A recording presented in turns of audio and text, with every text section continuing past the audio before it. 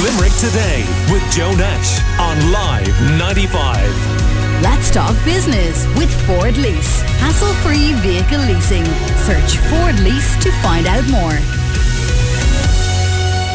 Now, this controversy that you would have seen around files of children with autism and information being gathered, and it's obviously thrown up the whole issue of confidentiality. And some listeners wondering about how confidential, for example, counselling sessions are. Well, Seamus Sheedy from the Irish Association for Counselling and Psychotherapy is on the line. Good morning to you, Seamus.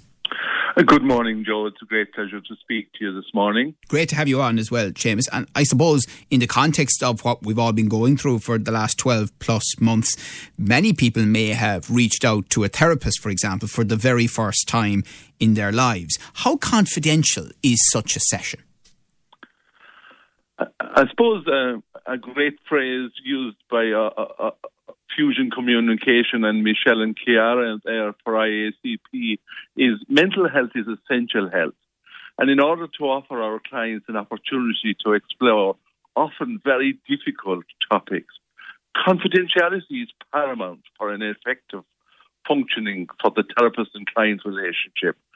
Research over the past 40 years has demonstrated that one factor more than any other is associated with successful counselling and psychotherapy, the quality of the relationship between therapist and client. And we can't have a quality relationship without confidentiality. Confidentiality is fundamental. I and all my colleagues in IACP are hyper-protective of our clients and the code of ethics which we use. And are there any scenarios where a therapist can or should break confidentiality? We all know that there are certain times that we need to break confidentiality in the sense of self-harm, harm to others, if children's lives are at risk. And in IACP, we have adopted Children First many years ago. So they are the only times that it should ever be dealt with in that way. And do you actually have a legal obligation to do so? We have a legal obligation at certain times, yes. Under Children's First, the legal obligation is there already. We're chatting to Seamus Sheedy from the Irish Association for Counselling and Psychotherapy. So if a client is going in a particular direction where you think this may be an outcome, should a therapist outline to them, look, we can talk about this, but I need to say to you, it's something I may have to report? Yes, we always, at the very beginning of every client, we always inform them of confidentiality at the very beginning of the terms of confidentiality and when confidentiality can be broken. And sometimes as well, when they would start to talk about issues of that description, we would remind them of confidentiality as well. Okay. So, and there may, I presume, to follow on from that, be circumstances where something has been told to you, and again, you should flag to the individual, look, I'm sorry to say this to you, but I have obligations here, and I will need to, for this very specific reason, break confidentiality. Oh, absolutely. And if it's been a past session that has happened and you've been contacted in relation to it, we will make every effort to contact the client and talk to them about the fact that this request had been in as well. We would never, if possible at all, divulge people's confidentiality, because at the end of the day, Joe, as you know yourself, going for counselling or psychotherapy is a very difficult thing to do. And I suppose I'm over 20 years in the profession now, and I would feel that it is just absolutely essential that we keep that in every way possible. Right. And James, as appropriate. Does that mean then that it is very rare? I mean, it's a handful of times, if that, in an analyst's career, a counsellor's career, where they might have to break confidentiality?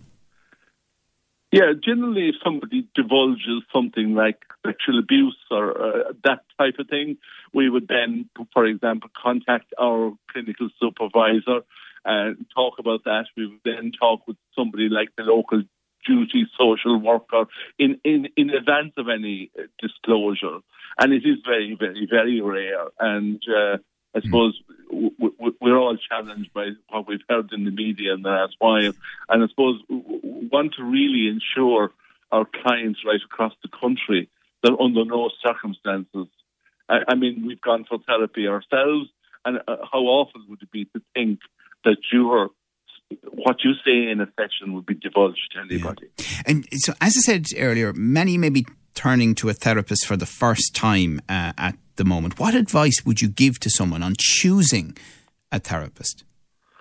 I suppose what I would say to them always, if possible, make sure that your therapist is an accredited with a recognisable body within the country. For example, in IACP, we have 2,500 therapists right across the country, and it outlines their qualifications and what specialities they have.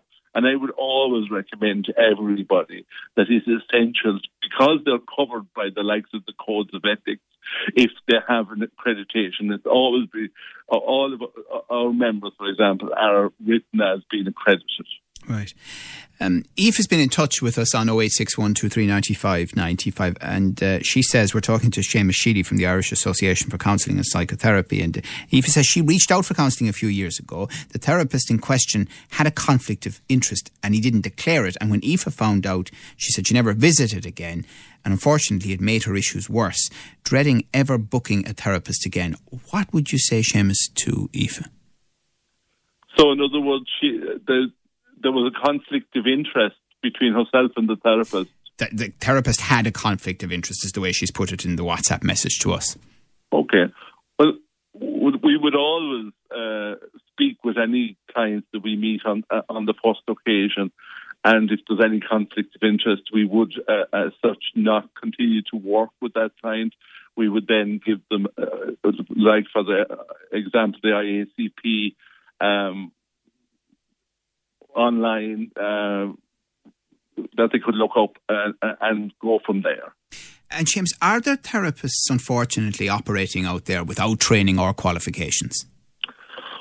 Unfortunately there is, and I suppose hopefully it's less and less, but I suppose I would always urge all of the general public to check to make sure whether it is accredited with either ourselves or another body such as the Psychological Society of Ireland or ICP or all of those different organisations that are out there. Well, I think people will be dealing with the mental health aspects of everything that's happened to them over the last 12 months or more for quite a while to come. So I suspect that you and your members will be quite busy. But thank you very much for the reassurances that you've given this morning and for your advice as well. Seamus Sheedy from the Irish Association for Counselling and Psychotherapy. Limerick Today with Joe Nash on Live 95. Let's talk business with Ford Lease. Hassle-free vehicle leasing. Search Ford Lease to find out more.